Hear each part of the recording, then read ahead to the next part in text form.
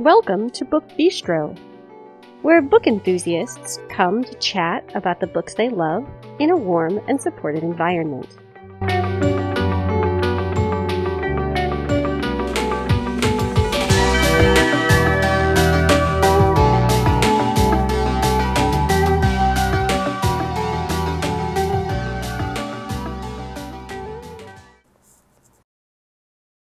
This episode is airing on Tuesday, May 2nd, 2023. Hello, everyone. It's Shannon back with another Tuesday morning episode. I apologize for the bit of a break we had. We had some difficulties with the website that hosts the podcast, but things do seem to be back up and running. And so here we are. So getting into this week's episode, today, I am sharing an interview with author Chanel Cleeton. You probably remember her. She's been here quite a few times now. It's becoming a yearly tradition for each of her releases, and I love it so much. But we're talking about her latest novel, The Cuban Heiress, which was released a few weeks ago. And then, of course, I have a look at some of this week's new releases. So we've got the usual housekeeping information, and then we'll get right into it. You can find us on Facebook by searching for the Book Bistro podcast. Once there, you can post to our timeline. You can also message us privately. If you want a more social interaction, you can join our Facebook listener group, which is pretty quiet at the moment, though we are looking at some ways of possibly revamping it. If Facebook is not your thing and you still would like to hang out with us, check us out on our WhatsApp group. You can subscribe to that either by messaging us through Facebook or by sending us an email, and one of us will be happy to add you. If you're looking to get a hold of us via email, you can do that by contacting the Book Bistro podcast at gmail.com. Hello, everyone, and welcome to another edition of the Book Bistro podcast. This is Shannon, and today I am once again joined by author Chanel Cleeton. This time we are discussing her latest novel, The Cuban Heiress, which released here in the U.S. on April 11th, so we are recording this just a couple of days post-publication. Chanel, welcome back to Book Bistro. I'm so glad to have you once again. Thank you so much for having me. I always have such a great time when I'm here, and I'm so thrilled to chat with you. All right. So I'm guessing you've done this a bunch of times already today, but can we start with a brief introduction to The Cuban Heiress so that listeners have a bit of an idea what to expect? Of course. So The Cuban Heiress is set in 1934, and it is inspired by the true story of the SS Morro Castle. That was a luxury cruise ship that would sail on a round-trip voyage from New York to Havana. And on its final voyage, tragically, it caught fire. And so I really wanted to explore what it would have been like to be on the ship for my two fictional characters, Elena and Catherine. And I was really just inspired by a lot of the natural mystery and drama that sort of surrounded the ship's final voyage. To this day, they don't know, exactly what caused the fire. There have been lots of investigations, and there's certainly prevailing theories. But I found it to be just a really fascinating event that I was not familiar with until I first started reading about it and decided to write about it. So it was a very interesting journey for me to go on as an author working on this novel. It's hard to think of anything more terrifying than being stuck in the ocean on a burning ship, because no matter what you do, something bad is going to happen. You're either going to escape into the ocean, which, probably isn't the safest, or you're going to, burn on a boat. That's just, I can't think of anything that's quite as terrifying as that. Yes, it was definitely a very perilous situation, and it was exacerbated by a few factors. One was that the captain, who was very experienced, actually died a few hours before the fire broke out. He died aboard the ship. And so there was already kind of a panic that, they'd lost the captain who was at the helm typically. And then also the weather conditions were really bad. So they were caught between a nor'easter and a hurricane. And so it was kind of this horrible convergence of events that made it a really difficult situation. It was the last night of the ship when the fire broke out on the ship. And a lot of people, it was kind of the middle of the night. A lot of people were still partying. Some people were sleeping. And honestly, you say about what a scary experience it would have been, a lot of the safety standards that we see now on modern cruise ships stemmed from, what we learned from this disaster and wanting to prevent something like this from happening again. So my mom goes on quite a few cruises and she's always talking about, the things that you're not allowed to bring aboard ship because they're fire hazards. Mm-hmm. And I just kept thinking about that, as I was reading your book, like now we know what is likely to cause a fire. I mean, obviously things happen that we don't know about, but we have more knowledge of these things than they would have in 1934. That is true. And there's, definitely still an open question over whether the fire was intentional or not.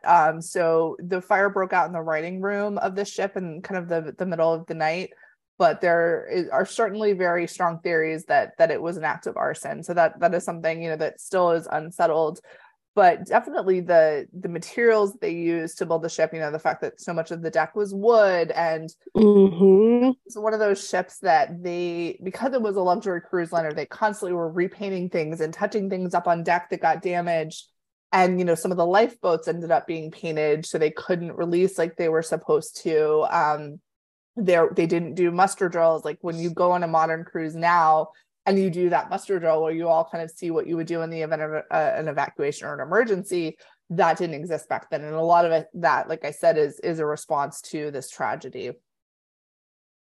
There just seems to be a problem with lifeboats and like sort of luxurious voyages because, there weren't enough lifeboats in the Titanic, Mm-hmm. and there were problems with lifeboats here. No, it was Uh, interesting. It was kind of difficult to not see the parallels, between the two ships because they were relatively close together in the time period. And yes, definitely seeing kind of, unfortunately, when you talk about maritime disasters, those two obviously being ones that come to mind. so we're really aware of the Titanic, like that is sort of built into the fabric of our history, and yet we don't know. Like I'd never heard of this until I read the blurb for your novel. Like it's not something that we're taught. And I feel like I say this to you pretty much every time we talk, that like Cuban history and history involving, even if something doesn't take place directly in Cuba, things that are somehow related to that part of the world, like we don't learn about. No, it was very interesting to me, because like I said, I wasn't familiar with it before I started writing about it. The first time I heard about it was when I was writing Our Last Days in Barcelona, which was the book I published right before this one. Yes. That one was set in the 1930s. And often when I'm writing a book in a particular time period, I like to just make sure that there's nothing, going on in the world that maybe isn't germane to the story necessarily, but would have had an impact on my characters' lives. So I like to kind of look at surrounding events that were impactful, and I came across this mention of the Morro Castle. And that's when I was really so fascinated because at the time that the ship caught fire, it was a major story in the United States and in Cuba. And there was a great deal of attention. But you're right, it sort of, as time has gone on, we've heard less and less. And then it's sort of been lesser known at this point, even though it is a relatively recent history. I mean, if you're talking about the 1930s, it's not like it was that long ago. There have been some nonfiction books written about the subject, and some other things written about it. There were the investigations, obviously, that really delved into what happened. But it was fascinating to me. I also take a lot of cruises. I've enjoyed cruising in the past, and so just seeing that connection between the legacy of this ship and what has been done kind of for modern safety standards was really interesting to me.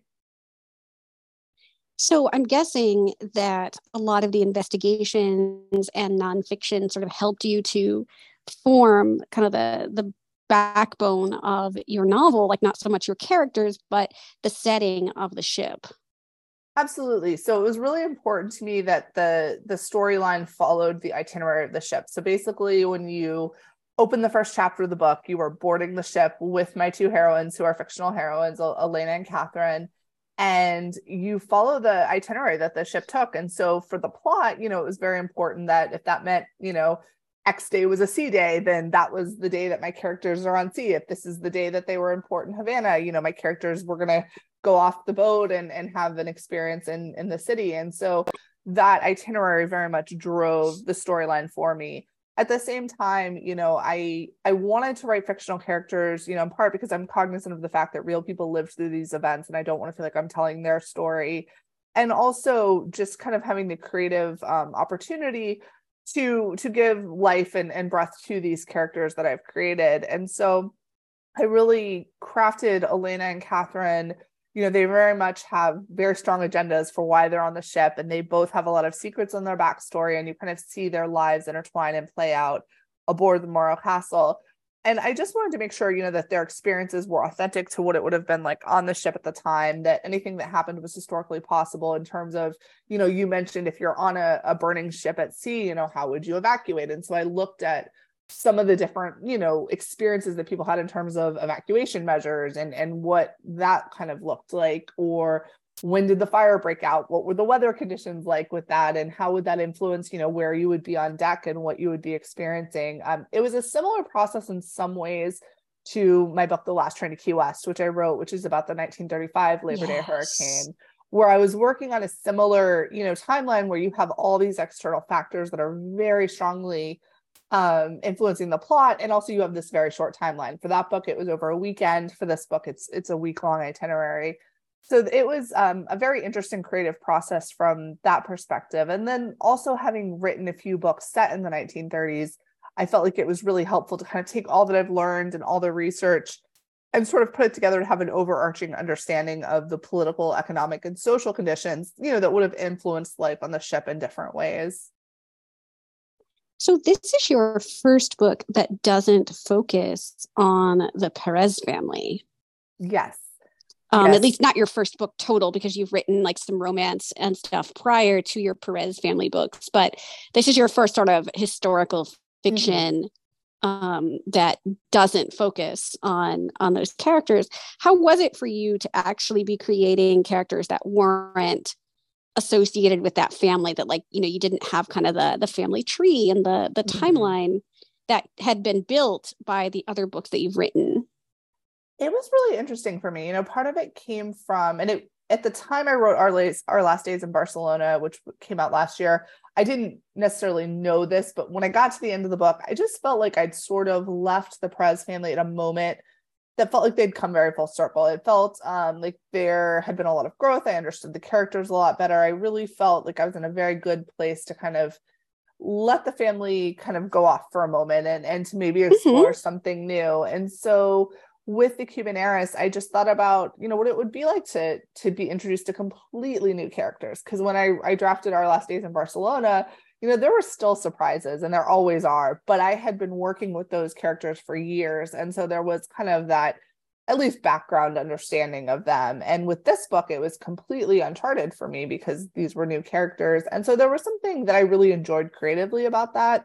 And also, I think for my readers, it's nice to have different entry points into these books. I know while all of the Perez family books can be read as standalones, I know it can be daunting. There are a lot of books to read, and there's a lot of books about the family. And so I wanted to kind of give an opportunity for readers to pick up a standalone and just kind of take this voyage for the week and feel like they were meeting some new faces and learning about a new event in Cuban American history.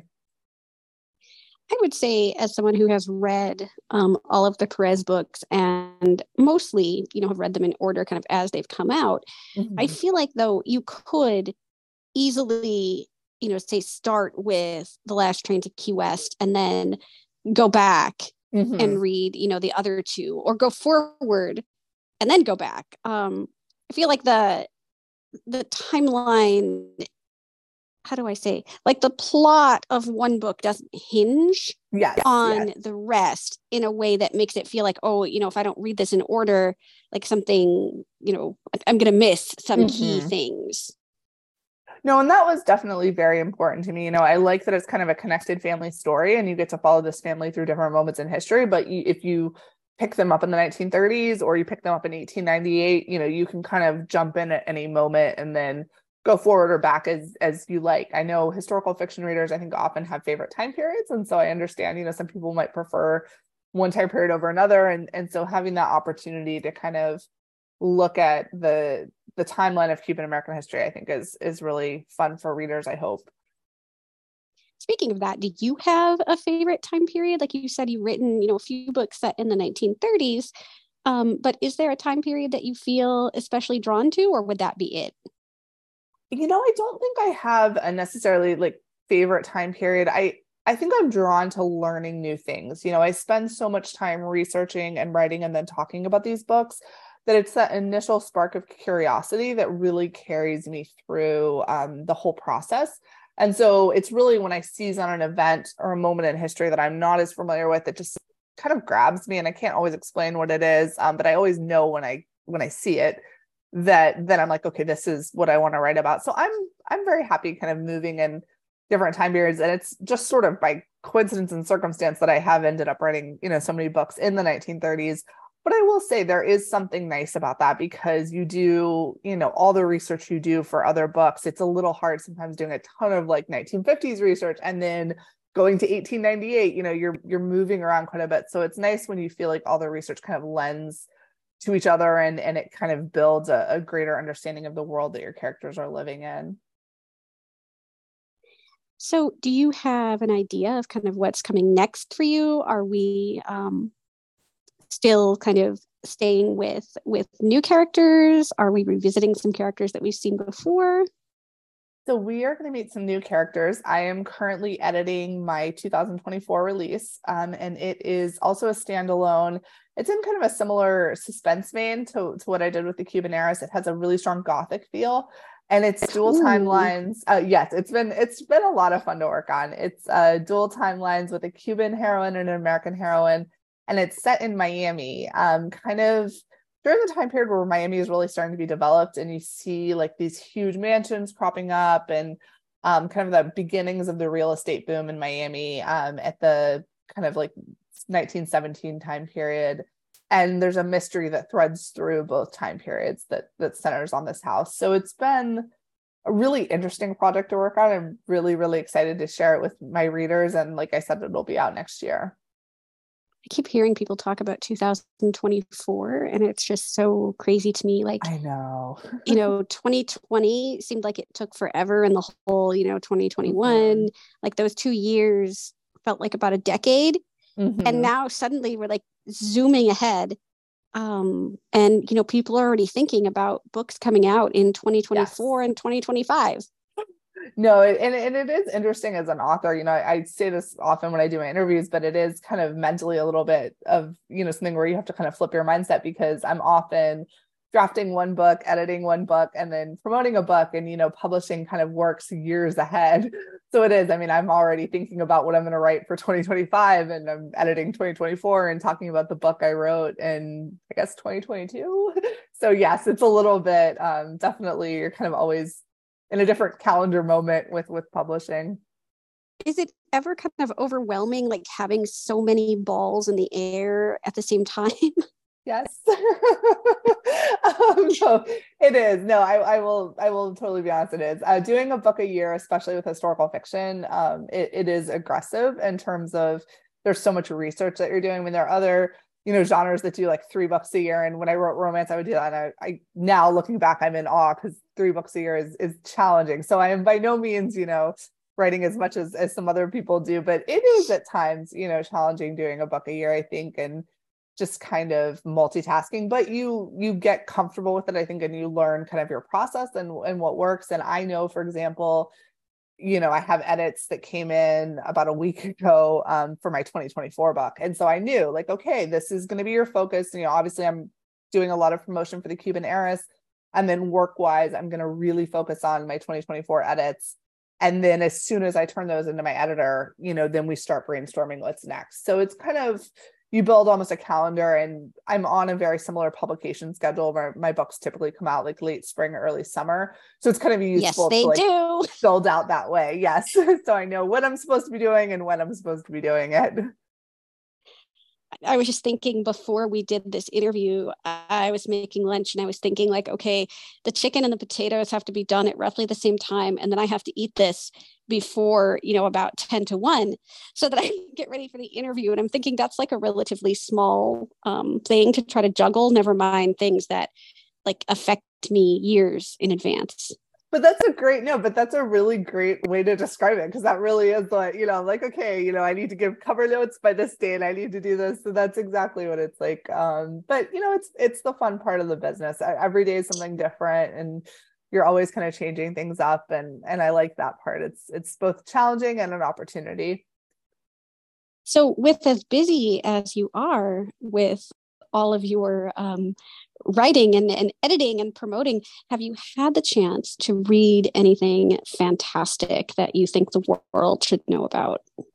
So I have a few things. I am actually right now, I just started an arc of The Measure of Silence by Elizabeth Langston. She's a friend from a very long time ago. We started off in publishing together, and she has a historical fiction book coming out this summer about the Kennedy assassination. It's a dual timeline Oh, that's partially set in the 1960s, and I just started it, but I'm really enjoying it, and so grateful to have the opportunity to read an early copy. And then I also read The Siren of Sussex by Mimi Matthews, and that was yes. amazing. We have the same agent, and I sent my agent like a gushing fangirl email because I loved it so much. I was like, oh my goodness, like I had no idea. I had it on my TBR, and I just picked it up one night, and I think I read it one sitting because it was just phenomenal. So yeah, I I'm love really her. fortunate. Oh, this is the first one I've read, and now I'm like, I saw her backlist, and I was like, oh good, I'm like sold. I can, I have so many books to read now, so I'm super excited to delve into her backlist. And I think actually she is the first person to talk to me about 2024 and 2025. Oh, okay. Um, I think when I asked her, because she was on in the fall for the Belle of Belgrave I've Square. heard that's phenomenal. My agent told It me, she was like, is. wait till you It read that one. So I is. haven't had a chance to read it yet, but I'm really excited. And I think she was the first person to say, like, oh, yeah, not only do I know kind of what's coming out in 2023, but, I'm working on things for 24 and 25. And I was just like, oh, um, that's far in advance. Yes, yeah. Well, I'm excited. That means I have more books to look forward to from her, so that's awesome. Oh, yeah. And she has just a huge, huge backlist. Just all kinds of historical romance, a lot of like really cool like Victorian era things that I think are pretty excellent. I feel like people either write Victorian era like really well Mm-hmm. or really not well, and I feel like she totally nails like everything about that era. Mm-hmm. No, everything about the book was just incredible. I really, really loved it. It was a joy. I do have to tell you that my early copy of this book was the audio, and I am in love with Frankie Corso. Like she is She's just so phenomenal. excellent. Yes. I have been so fortunate. She's done a few of my books now, and it's always such an honor. She is amazing. Yes, I like her a lot. I feel like you get to know, kind of not know them as people, but you just get so intimately familiar with their voices after listening to them read, so many books over the years. Mm-hmm. And there are just always narrators that, I'm super happy to hear. And then other ones I'm like, oh yeah, I recognize this person. That's cool.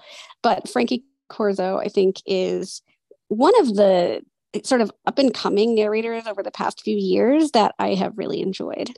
Yeah, she's wonderful. Now I always love how beautifully she brings my characters to life. I'm very grateful. Yeah, she does an amazing job.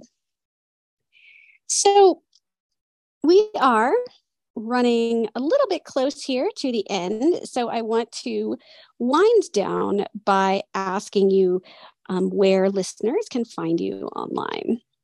So my website is chanelcleeton.com, and I have book club kits and information about all my books there. And then I'm also active on Instagram and Facebook, and I love talking to readers about books and writing there.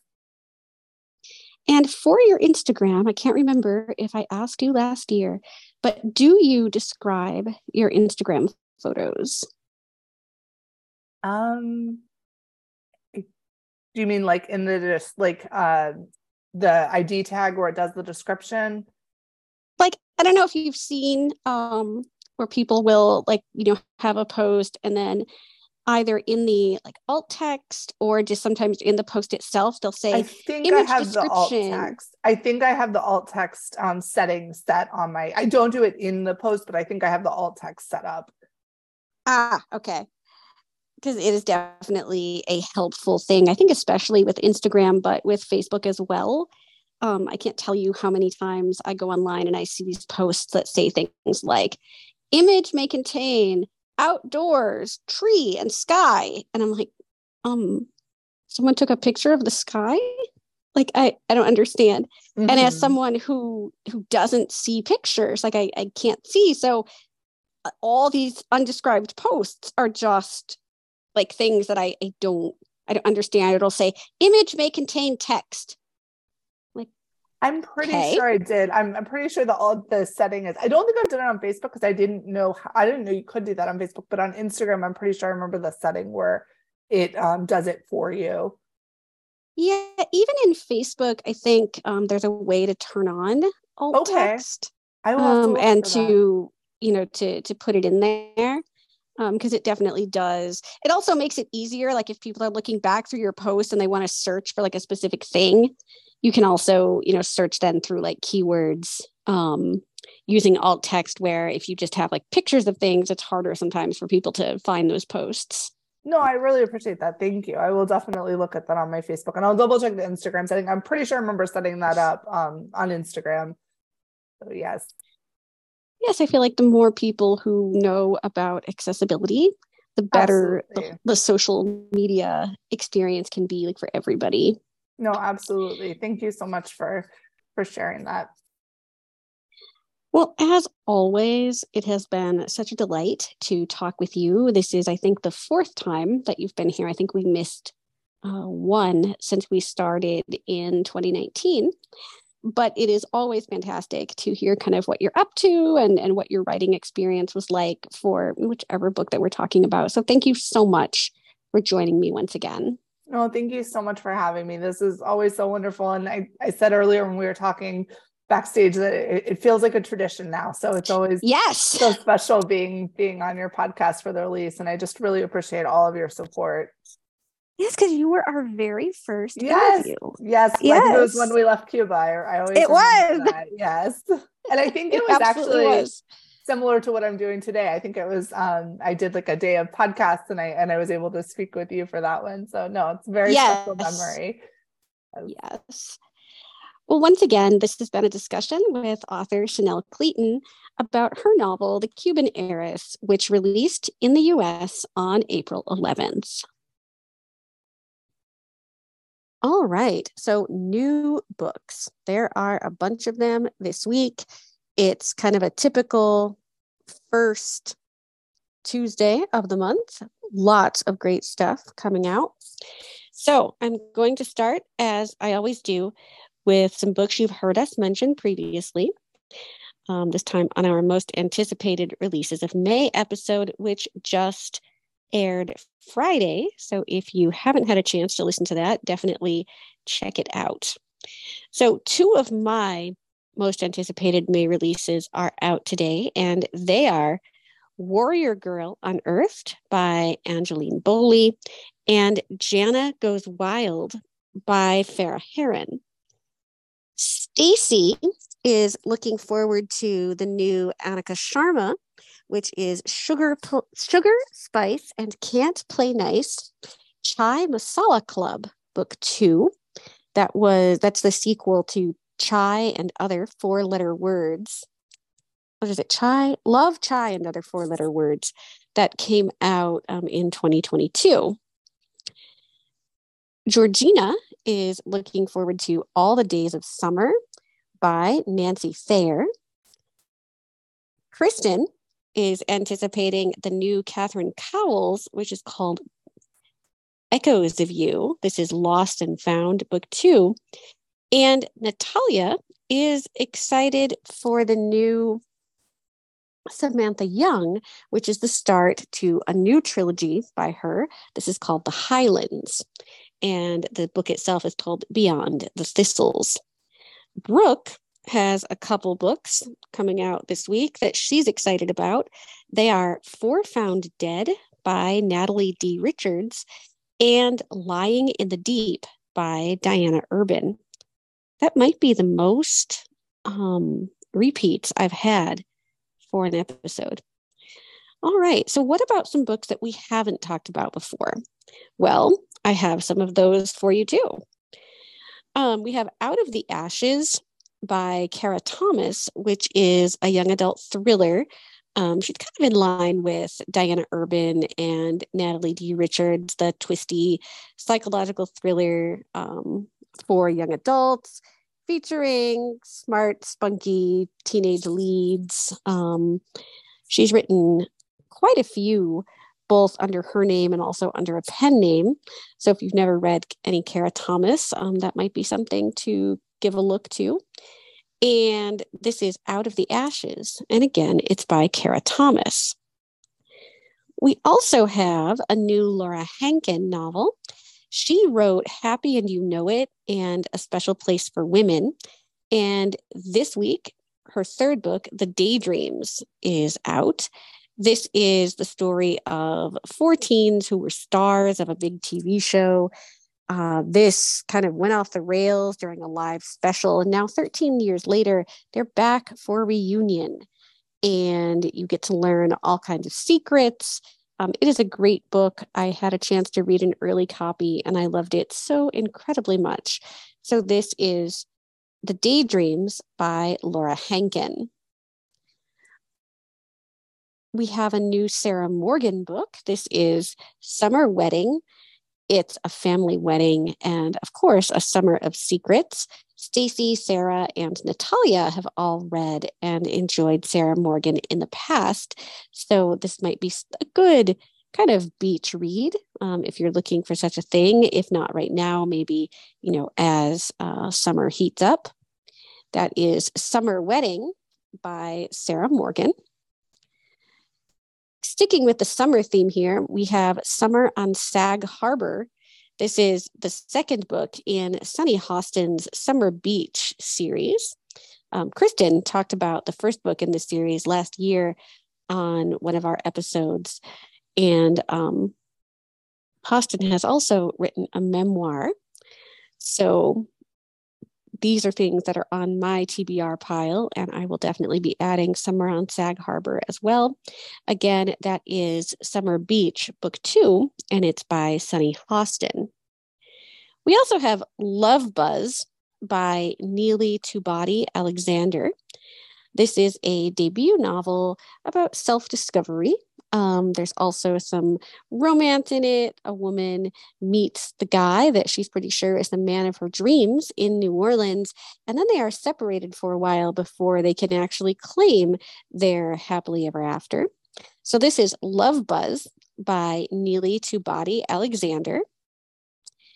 And Carly Fortune is releasing her second novel. This is Meet Me at the Lake. It is another contemporary romance, kind of a new adult age range, it looks like, just college age, discovering that deep love that so many people are familiar with in college. Carly wrote Every Summer After last year, which did really, really well. And so I'm eager to see how her second book is received. This is Meet Me at the Lake by Carly Fortune. Sarah Adams is releasing another kind of small town romance. This is Practice Makes Perfect. And it's a kind of opposites attract. Like I said, set in a small town. We have the small town sweetheart who meets a bad boy and they have amazing chemistry. Sarah Adams is an author that I've been interested in checking out for a while. She wrote a book called When in Rome, also The Cheat Sheet. I think The Cheat Sheet is a little bit more of a sports romance than I'm always in the mood for, but still, I've heard really good things about her writing, so she's someone that I'm interested in checking out. This week's book, though, is Practice Makes Perfect by Sarah Adams. And we, of course, have some fantasy because there's lots of great fantasy that comes out all the time, and I'm always very excited to talk about it. Ghostly Game. This is Ghost Walkers number 19 by Christine Feehan. I read some of Feehan's early work and I really enjoyed it back in the day. I haven't read any in quite a while, but I'm so glad to know that she continues to write because she is kind of one of the um, pioneers of paranormal romance. You know, back before it was the really cool genre to write, Christine Feehan and Sherilyn Kenyon were blazing that path for us. So this is Ghostly Game, Ghost Walkers, number 19 by Christine Feehan. We also have a new series from author Lilith St. Crow.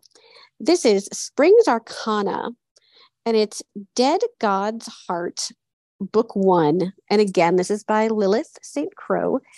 It is the story of a woman who enters a terrifying new world in order to save her mother from cancer.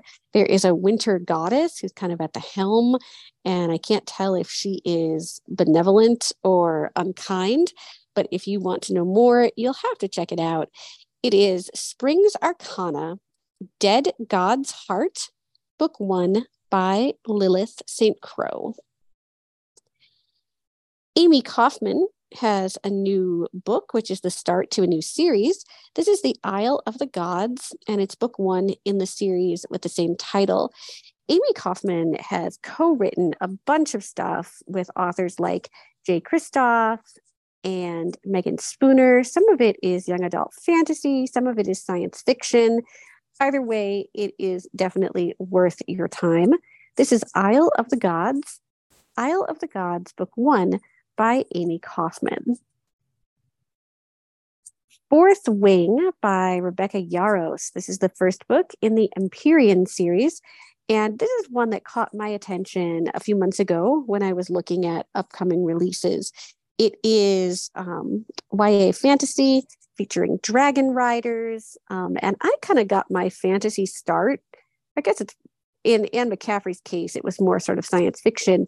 But I read her Dragon Riders of Pern series. And so whenever I see a series that features dragon riders, it always kind of takes me back to that nostalgia of early Anne McCaffrey. So this is one that I will definitely be reading. It is Fourth Wing, Empyrean, Book 1 by Rebecca Yarros. I also want to talk about a few historical books before I end today. So Amanda Quick is releasing The Bride Wore White. This is her Burning Cove, California series. It's the 7th book. And Stacy and I were just having a text conversation earlier this evening about Amanda Quick and how she's one of those authors that we both read voraciously, 15 or 20 years ago and haven't picked up in a while. But for both of us, her Burning Cove series, which is set in 1930s era Hollywood, is one that has caught our attention, and especially this 7th release. So this is The Bride Wore White, Burning Cove, California, Book 7 by Amanda Quick. We also have Swan Light. This is by Phoebe Rowe. And this is an author that I've not heard of before, but I was intrigued by the blurb when I read it not too long ago. This is the story of two people who are separated by literally a century. They're connected through family and a very, very important and mysterious lighthouse. This is Swan Light by Phoebe Rowe. And lastly, I want to give a shout out to The Secret Book of Flora Lee by Patty Callahan Henry. This is a World War II era novel, and Patty Callahan Henry has written a couple of really cool historical novels. One is about the wife of C.S. Lewis, and the other is about a shipwreck that took place in Savannah. But this one takes place right around World War II, I think maybe a little bit after. I think there are parts of this book that go into a little bit of like the post-war period. But this is The Secret Book of Flora Lee by Patty Callahan Henry. And those, my friends, are this week's new books. I hope all of you are doing well as we move into May.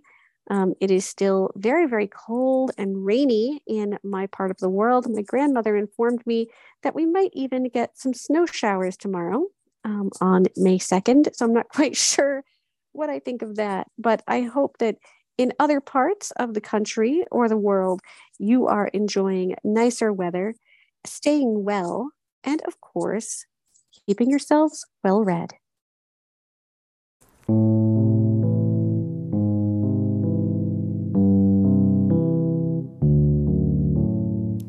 If you would like to leave us a rating or a review, you can do that on Apple Podcasts or any other platform that you use to access the show. Not only does it tell us what you think, but it also helps other people find us when they're looking for book-related podcasts. It kind of advances us in the Google algorithm. So I will be back next Tuesday morning with an author interview and, of course, the guide to new releases. And some number of us will be back on Friday with more bookish greatness. Take care, everybody.